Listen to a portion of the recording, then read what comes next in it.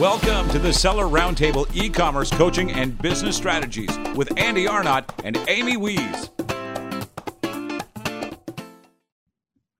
All right, what's up, everybody? Welcome. This is Seller Roundtable number 8. I'm Andy Arnott, and with my cohort, as usual, Amy Wees. How's it going? Welcome, guys. And today we are going to be talking to Conrad McGill, and hopefully I pronounced that correctly, Conrad. I believe so. Yeah, that's correct. Yeah, definitely. I'm sorry to say my webcam's not working, as we already found out pre-call. But basically, I don't know what's wrong. It was working yesterday, so it's going to have to be audio. Not to worry. Cool. All right. So I think, Amy, did we decide, are you going to do the grilling or am I? Well, I'm happy to start it off. And then if you have any additional questions, you Sure. can definitely chip in. Sounds good.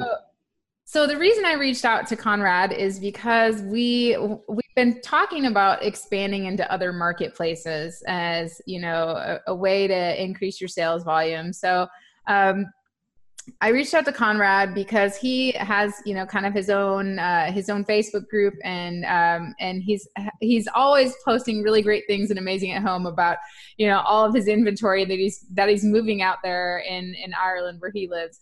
And so I asked Conrad if he would be so nice to come out and talk to us during a seller roundtable about his experience selling in the EU marketplace. So Conrad, can you tell us a little bit about yourself and how you got started in the business? Basically about myself, I started about 7 years ago, trial and error. Basically just testing stuff while I was working a day job as a chef, and basically it kind of doing 2 hours a night. Just trial and error online. It was mainly at eBay I started out with, and then after doing maybe 2 hours a night every night, it started to overtake my full-time job as a chef. So then I kind of just went more on it. I left my job and then worked from my bedroom full-time. Then I employed my mother, and she worked for me from home, and then we got 2 bags from the home, and I moved to a small unit, and then I had 4 units, and then after that I got a big warehouse, and now I've got about 4 staff, I've about 7 outsourced VAs, and I've sold over 2.5 million items on eBay and Amazon. So it kind of escalated quickly. That escalated quickly, right? So love it. So you started on eBay, and originally you were a chef, and Yep. you started just with like a couple hours a day checking stuff out. So where did you start selling? You said you started selling on eBay, but on the Amazon side, where did you start selling, and how did you scale your business? And Amazon, it was about 4.5 years, maybe 5 years. I was 2 years on the eBay when I started Amazon because I was just looking for more platforms. I had the same products on eBay as I had on Amazon, and it was a big site in the UK, so I said I might as well just put my stuff in another site that gets a lot of traffic. So basically that's what I've done, and I scaled by just adding more products, more lines, more marketplaces. I scaled on the France, Italy, Spain, Germany, and then the USA as well. So that's how it's just keep adding more staff, kind of take pressure off yourself so you can work on your business, not work on your business. Right. So you started basically selling in the UK, and then you expanded to all the other EU marketplaces, and even in the US as well. Yeah, correct. Hey, quick question for you, Conrad. So in the EU, are you doing the I forget what they call it in the EU, but it's where you what's that? EU. Yeah, exactly. So where you send everything to the UK and then they send it to all the other countries, or are you sending it to the specific countries? Because I know you can do it 2 different ways. Yeah, pan-EU, that's what I'm doing. The first method you mentioned, yeah. Right. It's And pretty, just buffers your stock. Right. And logistically and stuff like that, it just seems a lot easier because you're not having to deal with, moving multiple items to all kinds of different locations. Yeah, that's correct. Yeah. Okay. Interesting. Okay, cool. And then one other quick question, because you're scaling up so quickly, which is awesome. Do you have systems in place? How are you kind of handling that? Because I know that, for me, we dabbled in the EU, and Amazon keeps bugging us to expand to like Japan and all these other places. I literally get emails every day like, you've been invited to Japan marketplace and all this stuff. And I want to do it. But for me, I'm also running a software business and doing a bunch of other things. And I'm scaling up for my European and my, all the other marketplaces. But what are all these VAs using processes, or like, how are you offloading? You're saying that you're offloading a lot of stuff. So I'm just curious on how you're doing that. Cause for me, I know I'd like to know more. Basically what I do is I'll list it on eBay. Then the VA will copy it from eBay to Amazon. Then if it sells well there, or, I don't really put too much money into pay-per-click or anything. I can get it organically, but I test a lot and double down what works. And then when it goes on the Amazon UK, then the VA, he lists it in Amazon UK, then he converts it to fulfillment by Amazon. Then he starts translating it to France, Italy, Spain, Germany. And, then we just send it on, then it buffers the stock across 4 marketplaces. So it's not too much work. If you have a VA to do it, and he knows what to do, it's just giving an ASIN and say, listen, translate that. And then when it's translated on the 4 sites, Amazon picks it up, and it just goes on to Pan EU. So it's really not that much work involved in your end, but you gotta trust your VA and know that he's doing a good description and a good translation. So when you're going to Japan and stuff like that,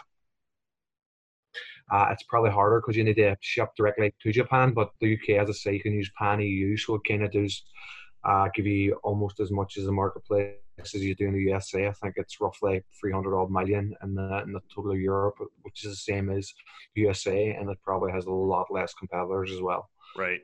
That's definitely what I've heard and seen. The other quick question is, so are you using machine translation or is the VA, or did you hit the VA jackpot and find someone who speaks 4 different languages?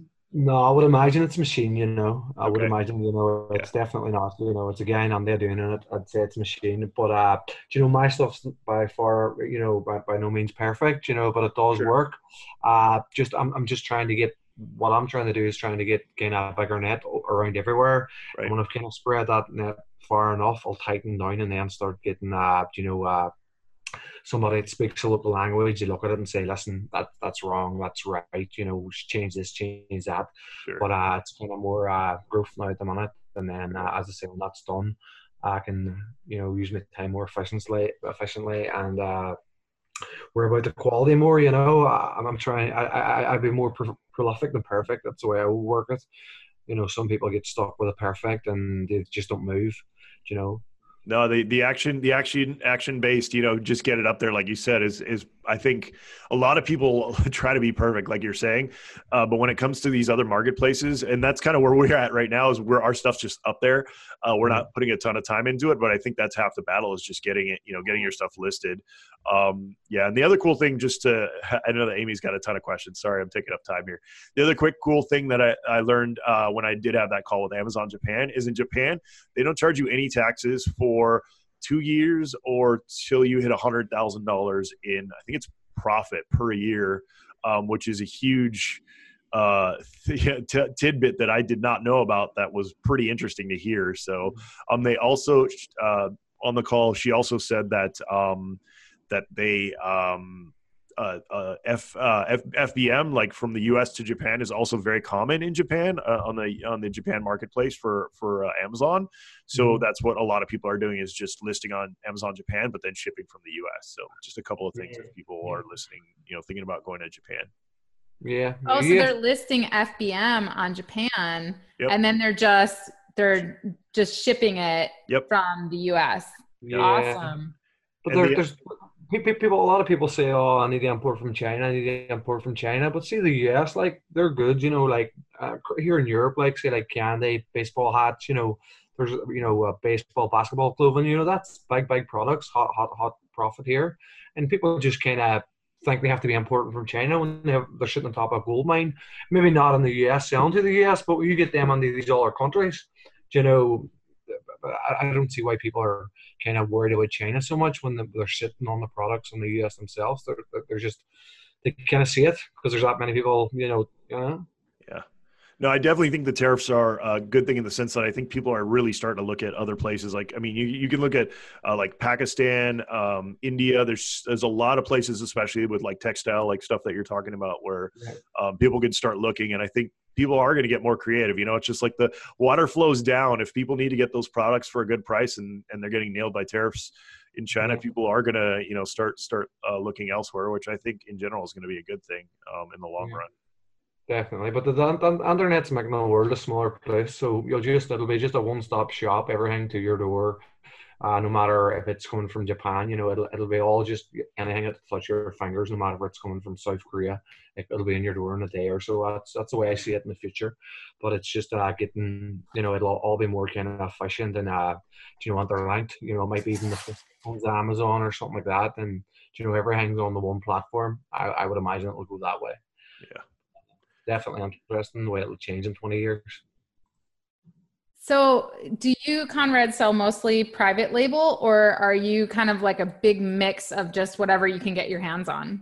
A bit of both. It's a big mix, and there's a few private labels. What I'll do, I'll put everything on the big mix. It'll go on there first. If it sells well on the big mix, I'll spend more time private labels, so no hijackers get on to the listing. I'll put more effort on. I'll better the pictures, better the descriptions, better the keywords, you know, just better the listing as much as you can. But everything will start off on the mix, you know, and then if it does do well organically, it'll definitely do a lot better with more work put on it.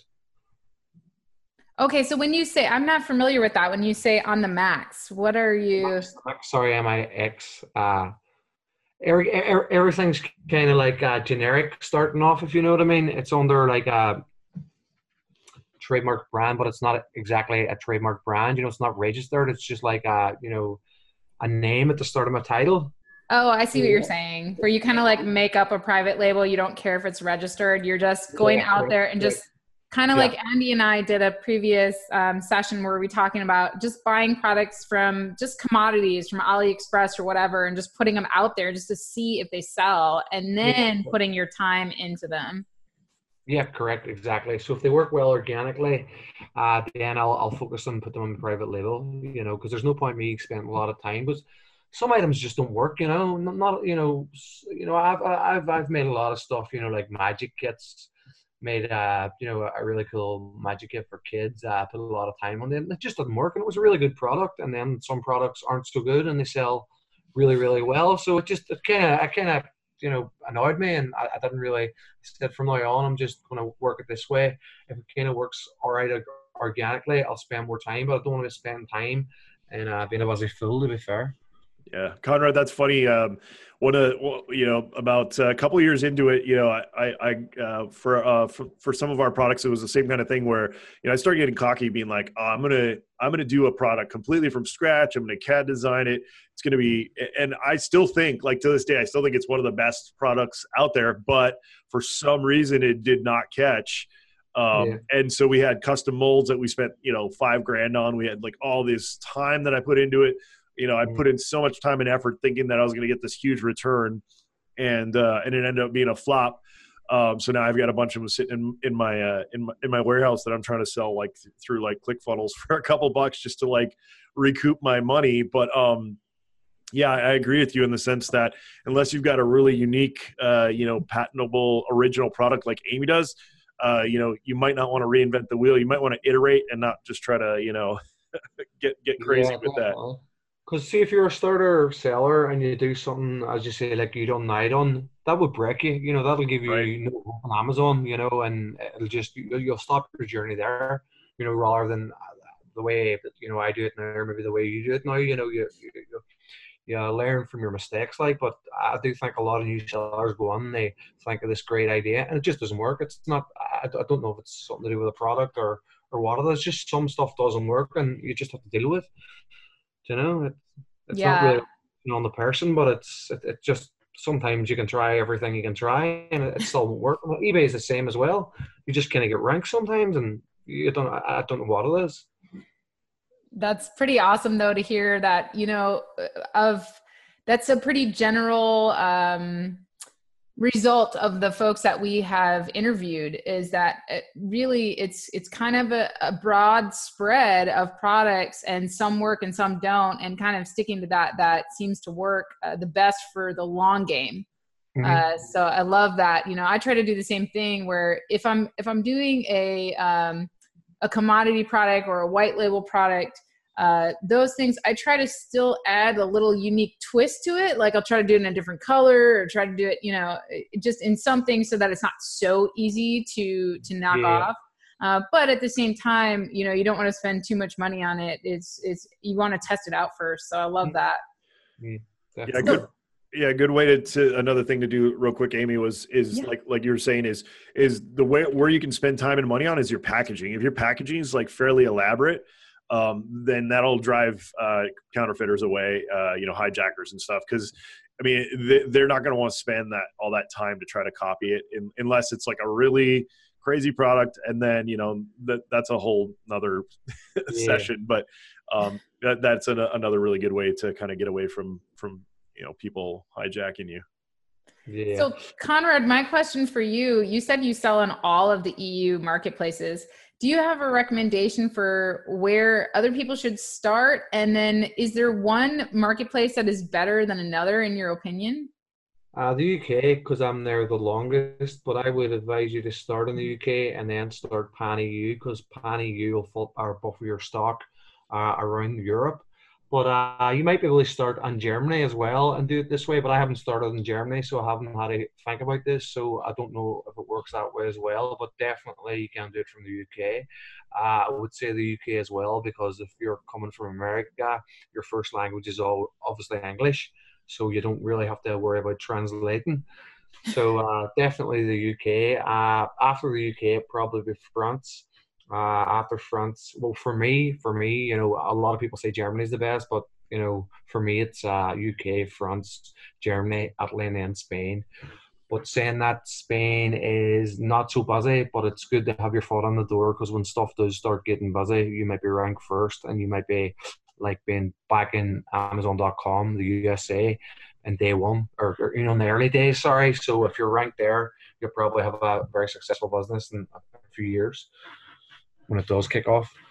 So with this Pan-EU thing, so obviously if I'm a US seller, I'm going to send my stuff to the UK fulfillment centers, right? And I'm going to start listing it there. And then I'm going to enable Pan-EU, and it's going to go all over the European marketplaces, whatever I want to list it on. And Amazon's going to ship it for me, right? And they're just going to charge me a fee to do that.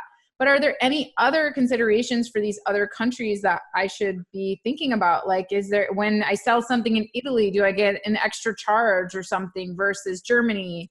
They're roughly the same, they are different from the UK. They're a wee bit higher, but they're roughly the same. What I take into consideration is just the tax laws on these countries, and I would also take into consideration they haven't got all the same policies. Like, I almost got my account closed in Germany for selling a mouse trap, which is illegal in Germany to sell a mouse trap, and it's okay in the UK and the rest of the world. So it was pretty strange, and it blindsided me. So sometimes you just kind of go through every single rule on Amazon, especially if you're selling a lot of products. It's not possible. So it is trial and error, and just try and do your own due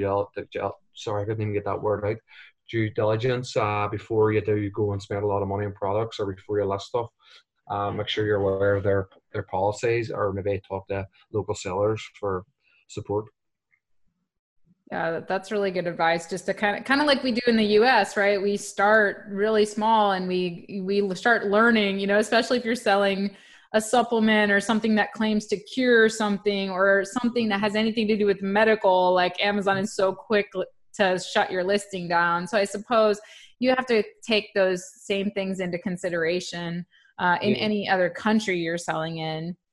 Yeah, because some of the rules are quite strange. Like, so, you might not be allowed to sell a slingshot, but you're allowed to sell like a sword. It's just crazy. And there's a lot of examples out there, like, but I don't want to say them on the video, like, but I've got my listing called for so silly things, like, and then I'm seeing people selling like hardcore stuff, and I'm thinking, how can they say this and say that, So definitely look into the policies and prohibited items, because if you keep messing about, you know what happens there, and that's the last thing you want is getting banned from Amazon. So do you recommend sellers send their products straight from their manufacturer to Amazon fulfillment centers in Europe? Or do you think Well, there's a if you're good going mix? from the USA, you probably would have to do it unless you had I would say if you're a USA seller, like, yeah, definitely, because not unless you wanted to open a prep house in the UK. But personally, myself, I have a warehouse, so I hold the stock in the warehouse. If it's a really hot selling item, I ship it directly from China because I know it's going to sell out. But if I'm testing it or it's just a medium selling item, I'll hold it in the warehouse because it's cheaper to hold it in my warehouse than as an FBA center. And just if you ever get blindsided or something, your listing gets closed or it goes down the ranking, you know, you don't have to pay for the return fees. I just replenish it from a warehouse when needed. Right. So you kind of plan how much inventory to send. That was my next question. You plan how much inventory to send in based on if it's a hot seller and you have your warehouse set up. But what about Australian sellers, US sellers that are wanting to expand into Europe? Is there prep centers in Europe that people can use? UK, yeah, prep centers, there's a lot of prep centers and stuff. But it's just working out the prices, you know, with them and with Amazon and the headache. And if it all adds up, you know, go whatever suits you or suits your budget or suits your energy and time. Got it. And then is there specific like importing considerations for Europe compared to like US customs that we should know about? You need to pay VAT on imported goods and duty. It's pretty much the same, you know. It's pretty much the same. Got it. But definitely, you know, it's probably, you know, it might seem common for me because I'm doing that long, but there might be a difference from you because I'm not in the USA, so I don't know. You know, maybe your government has a different law for its citizens or whatever. The taxes need to go back to the USA. I don't really know, but I would definitely get a second advice on that. You know, because as I say, I don't do what you're looking to do. You know, Yeah. so No, we I appreciate it. haven't studied it. Yeah. Andy, you look like you had a question. No, it was actually pretty much exactly what you just asked. So you beat me to it. Yeah. So Conrad, you said there's two things you need, right? It's the VAT and then it's imports. Yeah, right. It's just I'm pretty sure that's all we needed when we did it. I think that's just those two things. I don't think it's anything different from. Well, if you're importing as well, I don't know. I had to get it was an ERI number, EORI. It was an official importer number, but I don't know how that stands if you're not in the country already. You know, you're not a resident if you're importing from America. But I would definitely go on forums and stuff, Facebook groups, and ask about it a bit more because, as I say, I didn't have to cross that bridge, so I don't really know the answer to it. And since your business is already set up in the UK, a tip that I heard the other day was actually to set up another business in the UK, just like a limited corporation there. And that way you're running all of your money and everything through that versus, you know, exporting from the US or China and then importing into the UK. So that might be another option for people. I forgot that one. I highly recommend that because you know you want to keep yourself right and you know get your cost down as much as you can. And if you're selling under the UK and you have to pay the VAT tax and everything in the UK, how do you claim it back from America when it's not even going near America? It's going China, UK. So not definitely that would be one. As I say, I haven't crossed that bridge because I didn't need to come to that bridge. So it wouldn't be something that just popped into my mind, but no, that definitely is a great tip. Yeah, because then you could just have your UK taxes done in the UK for that business, and then you're not paying them again when you're coming back into America on that income. So that might be an interesting way to do it, but obviously that might be kind of complicated too. So you could always start small and export a few things and see how it goes and then run the numbers. Test it as well. Like if you're starting small, you know, people say about the tax, just, you know, incorporate it on your price, you know, say it's 20% or whatever, put it on the price anyway, and just hold it aside. Don't spend it because a lot of people just give up straight away and you know, the government might not come looking for the tax, you know, and it's there anyway, you know, because you've incorporated it in your price for when they do come. So you've just covered your blind spot, you know. Yeah, that's a great idea, just to make sure that when you're doing your product research and your pricing, that you account for those extra fees that you might pay in another marketplace. Mm-hmm. Mm-hmm. So are there any tricks or tips to product research in Europe versus the US? I don't really use softwares or, you know, anything like that. So basically what I do is I'll go on eBay and stuff and check, you know, competitors, big sellers on eBay, and you can actually see their velocity of sales. I mean, they've sold on a day, you know, from what time, and, you know, and check their all their items, and then go and check them on Amazon and then see if I can bundle an item, make it better. I'll go into local stores, like say like your Walmart or your big stores around there, and see what they're offering, because they have a huge team of researchers that, you know, get paid high salaries for knowing what the mass market wants. So if they've got it on there, surely you can, you know, spin it somehow and launch it on Amazon. And because as I say, they have a big team of researchers that get paid a lot of money, so they very rarely get it wrong. So better than you know, making your own mind up and thinking this work or that works, you know, you can almost bet your dollar that what they've put works. Yeah, that's an interesting point, because if you go into, you know, like you said, big box stores in the US, you know, I haven't extensively been, you know, throughout Europe. I've been through Europe, but one thing as an American going through Europe that was very surprising to me is the shopping and the selection of products is minute. And that's why I think Amazon in Europe is actually going to do really, really well, is because that product selection is not what we're used to here. So I think you make a good point where, you know, you could maybe just go with your phone and like film, you know, go up and down the aisles and film a couple of aisles, and then go on the UK marketplaces and see what's not listed, you know, start searching for, you know, Swiffer floor mop or whatever, and then come up with your own version of that on the EU marketplaces. Yeah, anything you're seeing advertised on TV or whatever, you know, if you can spin off in some way, like these guys aren't wasting a lot of big money and paying, you know, millions or billions of dollars in TV adverts. You know, it's obviously profitable, and it's obviously they think the mass market's going to buy it. So just try and spin off and all our stuff. You know, as you said before, don't go trying to reinvent the wheel. You know, maybe one in 10,000 people get that and run with it. Like, but the majority do fail. You know, trying to invent a brand new product. You know, so that's what I would advise anyway. But that's only speaking from my personal experience.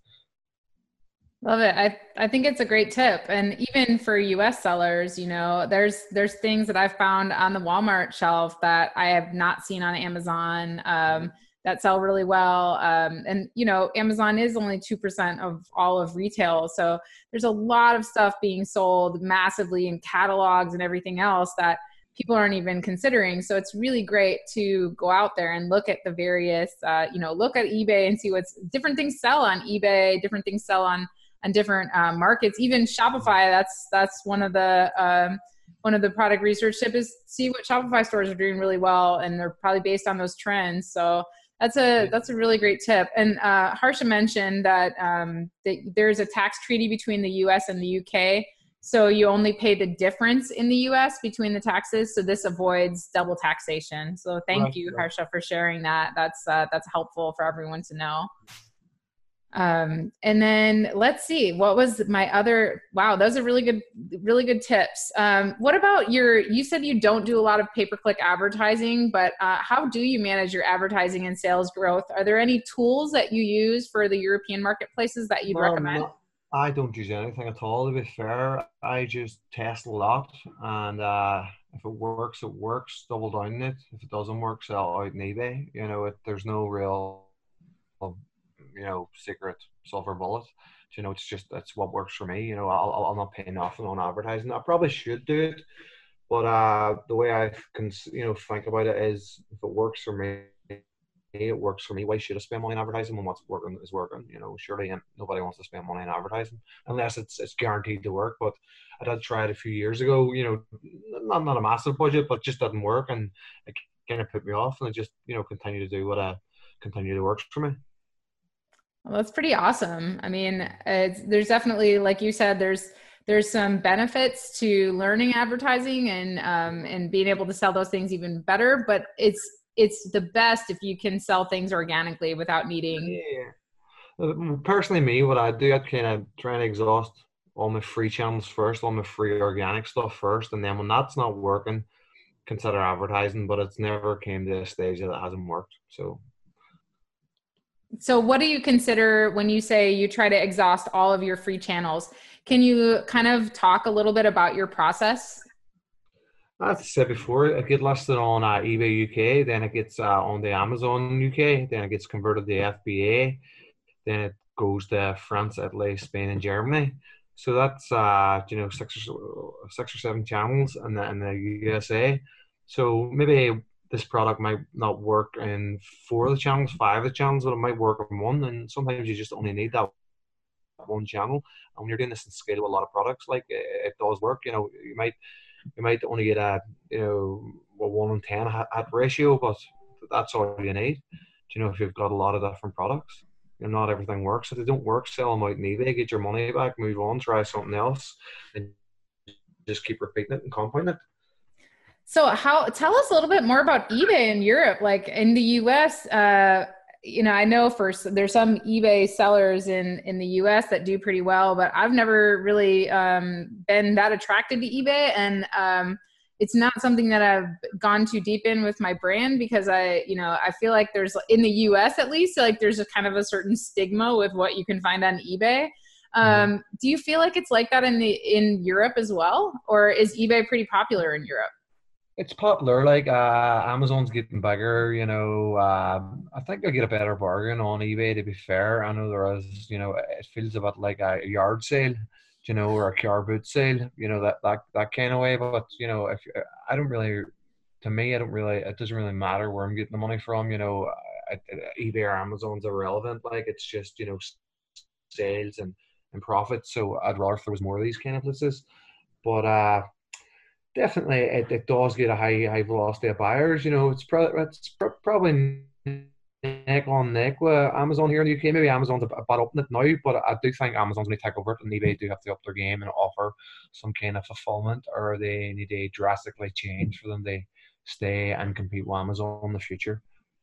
So it was probably very popular before because it was kind of the only game in town, and now that Amazon's coming in, it's definitely giving them a run for their money, huh? Yeah, definitely. But as I say, like they've stopped a lot of the Chinese sellers and stuff from selling there. Like they're asking for mandatory VAT numbers and stuff. So the Chinese was just wrecking the place. That the local guys who had to pay their VAT and tax and done everything above board. Chinese were just going on and running about like cowboys and paying the hundred governments and just stealing everybody's sales, destroying local business, and just. Really, it was good for the customer maybe, but it was wrecking, local sellers. So I think that, they're not, you can't compete with somebody that automatically doesn't have to pay 20% of what you have to pay. You just can't compete with that person. So they are taking measures to make sure that it's hard to police the internet, but I think it's going to happen. Like it's just. But, and there's going to be more regulation. And what you can do today on eBay and Amazon, Facebook, social media, there's going to be some kind of body that governs everything, and it's going to be a lot tighter in years' time. So we probably are on the best time for it.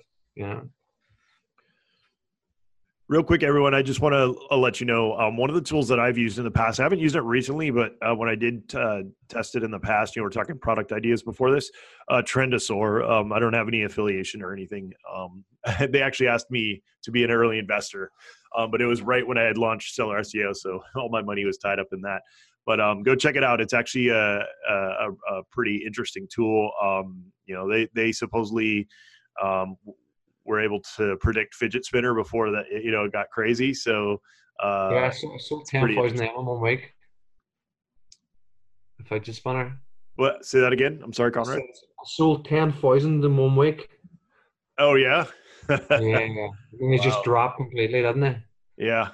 Yep. And then it just fell off a cliff. But yeah. But this site anyway, either way, like it's still a very interesting just to get product ideas, even if you don't go for the the one that's trending the most, you probably would want to stay away from that one. But anyway, just an interesting site to check out, because it kind of pulls a bunch of different marketplaces, online marketplaces, and kind of tells you what's moving. So it's pretty interesting. All right. Oh, Amy, you got muted somehow. Oh, there we go. Now you're unmuted. So I just checked out the site. It's pretty cool. I love how it breaks down like every single country. So it might be helpful for people. So that's a great share. Yeah. Did you have any other questions for Conrad, Andy, before I? No, I don't think so. I think we pretty much covered everything I can think of. Yeah, no, I don't think so. Is anybody else have any questions that they want to follow up with on this? Yeah.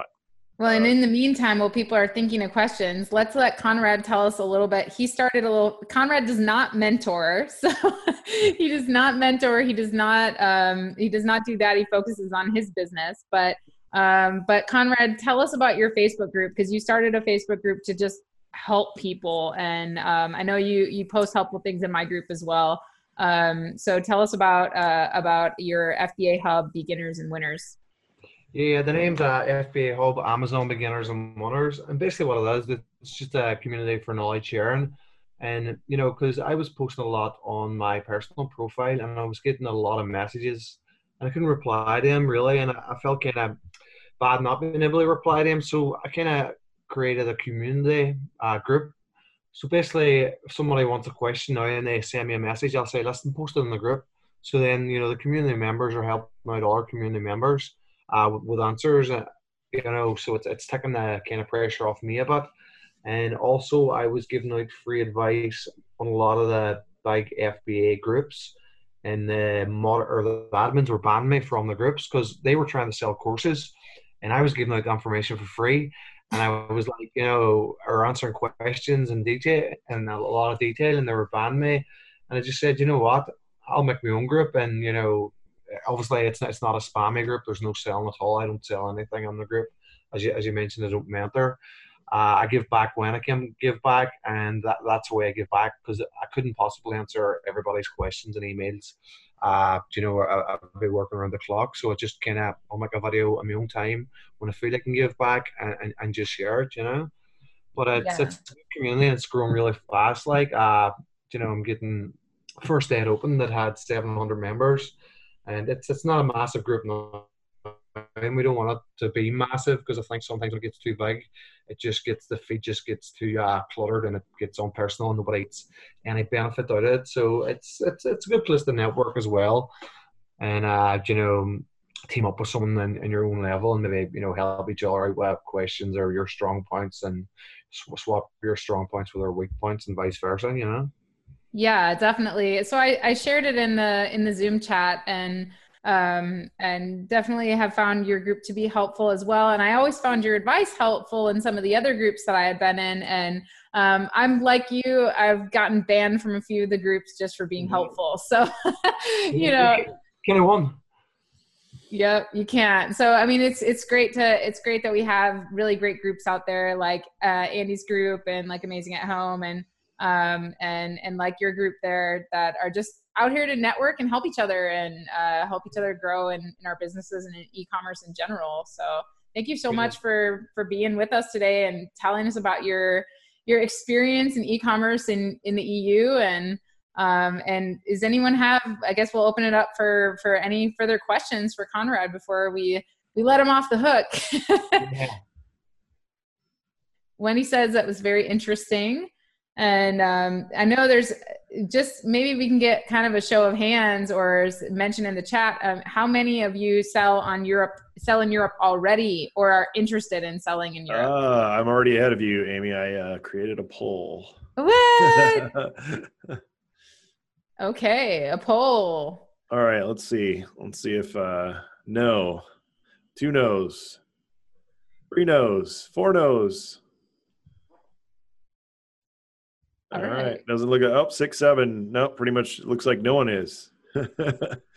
I can't answer my own question. I can't. I would definitely recommend just doing what you can in the USA first, because sometimes your business doesn't need Europe, but you've enough customers there. But definitely exhaust all your local avenues first. Don't be just thinking you have to go to Europe.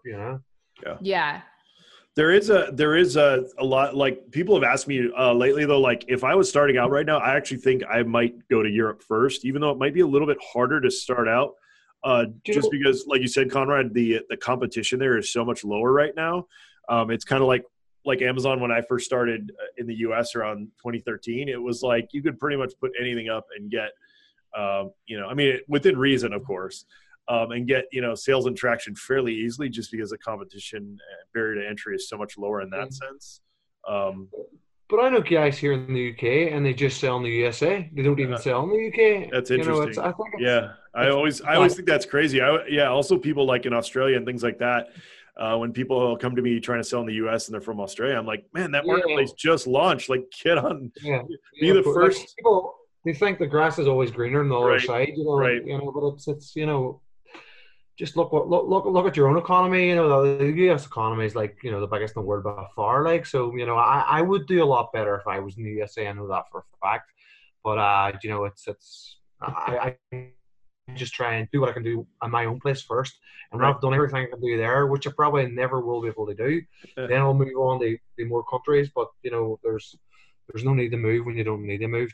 Try where you are first. Like, but I'm not trying to put anybody off or anything, but I think a lot of people just don't know how good they have it in their country. Right. For sure. No, I agree. And I think it's interesting to think about all of the different marketplaces. I think you should start wherever you're at, and grow your business and learn the ropes. Like, I always recommend learning the ropes and starting with small tests and everything like that. Once you learn the ropes and you're like, okay, I'm selling well, then consider other countries, other avenues. And it doesn't even have to be other countries. You can consider other retail avenues. You can consider, all types of B2B, B2C, Yeah, it depends as well. If you've one product, say you've just one product, then you will want to get it across the world, But if you're like mass products, you're never going to cover the US. But if you've only one product, there's not, when you rank it and stuff, you can definitely get it into the other countries, and it wouldn't be too hard. But when you're operating mass, I would just keep the mass room doing. And if I have spare time, go to Europe then, or I'm not overwhelmed, go to Europe then, But as I say, there's no definitive answer. What works for me and what works for you isn't going to be the same for everybody. And that's, if everybody was the same, the world wouldn't work. True exactly. Story. Yeah, and Andy, you have like 700 SKUs or something, right? Like. Yeah, well, so luckily we're big enough to where we had help. It's kind of with the Japan marketplace that they're trying to get us to expand over there. Luckily, we got an account manager, and they onboard. They did most of the work for us, so we were lucky in that sense. That's not going to happen for a lot of people, especially if you're just starting out. I think it's just, unfortunately, Amazon works with if you're pushing a lot of volume, I think you get a little priority, and not to say that's fair, but that's just how they're doing it. So we probably got a little bit of a leg up in that sense. But I know that within Seller Central, there's tools now that actually help you migrate to new countries and things like that. So definitely dig into it a little bit more, because now they're trying to make it as easy as possible to get to all these different marketplaces. All right. Yeah. Well, I think we've covered everything. All right. Well, thank you very much, Conrad. It was nice to meet you. Nice to chat with you. And hopefully we can see you again here soon, maybe in a future session. Yeah, definitely. And thanks very much for both having me. It was been great, yeah. And have a nice rest of the day. Like, it's almost 10 o'clock here in the UK, Ireland. So I'll be going to bed soon, and enjoy the rest of your day, guys. Yeah, thank you much. And one other thing is, I wish I had the tax setup that you guys have in Ireland. Yeah, true. Yeah, you guys got the friendly tax situation over there. Yeah. All the big corporations are here. But Yeah, at the end of the day, when this stops, is they're all going to leave. So it might not true, be so good. It true, might not last forever. Like the big companies will just go to the next country that's offering it. They're not true. loyal. Yep, they move where it's the most friendly. All right. Well, Yeah.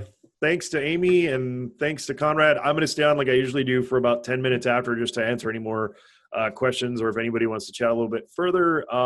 If not, I will see everyone later. But let me read. Yes, Tom, there will be a replay. It'll be in either my group, Amazon FBA Titans, or in Amy's group, which is Amazing at Home. We usually play the replay. It might not have the entire content, like we usually cut out a little bit, like at the end, like right now. it'll be cut once the guest leaves, usually, and then I do this little bonus round at the end. But the rest should be up. All right. Anybody else have any other questions? Doesn't have to be about this. Can be about anything Amazon related. Even if we didn't cover it today, I'm happy to use this time to kind of give you guys any kind of advice that that you need on just general selling questions on Amazon. And I will give it about 15 seconds, and if not, I'm going to bow out, and we'll see you next week. We are going to have this. We're going to have the all of these sessions up on the website we're working on. It'll be just sellerroundtable.com, and then also for iTunes and the Amazon the Android podcast net. Just all the different podcast networks. We're going to have that up hopefully in the next week or two, where you'll be able to listen to all this stuff as well as watch it on YouTube and things like that. So we're gonna start publishing this stuff a little bit more and getting it a little bit easier for you guys to all consume. If you can share it with people, we really appreciate that. The more people we have in the live sessions, the better, because then we get the Q&A, which really kind of lets you guys dig into more details and getting more information out of us. Karen, what do you think about, Karen's asking, what do you think about Amazon's outlet deals to drive sales of your overstocked inventory? I think it's fine. If the inventory is not moving and they're inviting you to do those sales, I say sure. I mean, as long as you're getting, because the other option usually in that case is going to be to either destroy it or get it returned to you. Depending on the value of the item, it may or may not be worth it. For you to either return it, or get it destroyed. If you destroy it, it's worth zero. You're paying money. So if you return it, then you're having to pay that extra fee to get it returned. So to me, I would give it a try. Why not? Yep, they are sending a lot of. It's hard to keep track of all the emails Amazon's sending these days. It's almost like you need a separate email account. I keep missing stuff that's like, you're invited to this beta or whatever, and I'm like, oh man, I missed that email. That would have been awesome. So, thank you, Karen. All right, I'll give it about 10 more seconds. If nobody else has any further questions, I will bow out. Thank you guys again for joining us. As you know, we do this every Tuesday, 1 p.m. Pacific. And next week, I'm not sure. Let me check the schedule. I think we have, I'm pretty sure next week is, let me check the schedule here. Yep, we have Nathan Hirsch from FreeUp, which is a freelancer marketplace. And he's going to just talk about how to utilize freelancers like VAs and things like that for your Amazon business. So that should be a really good one. Because people are always, you always hear like how you should be hiring VAs, how you should be offloading work. Nathan's going to give us some actionable stuff on like how we can actually use VAs to kind of, take work off your guys' plates so that, you're more of just managing and less, and less having to do all the work yourself. And then I believe the week after that we have, I think we have Kevin King. So that should be another really good one. I'm not sure what, the week after that, Tuesday the 12th, we'll have Kevin King, which should also be a really, really good one. So, all right, guys, thank you so much. And we'll see you next week. Take care, everyone. Thanks for tuning in. Join us every Tuesday at 1 p.m. Pacific Standard Time for live Q&A and bonus content after the recording at sellerroundtable.com. Sponsored by the ultimate software tool for Amazon sales and growth, SellerSEO.com and AmazingAtHome.com.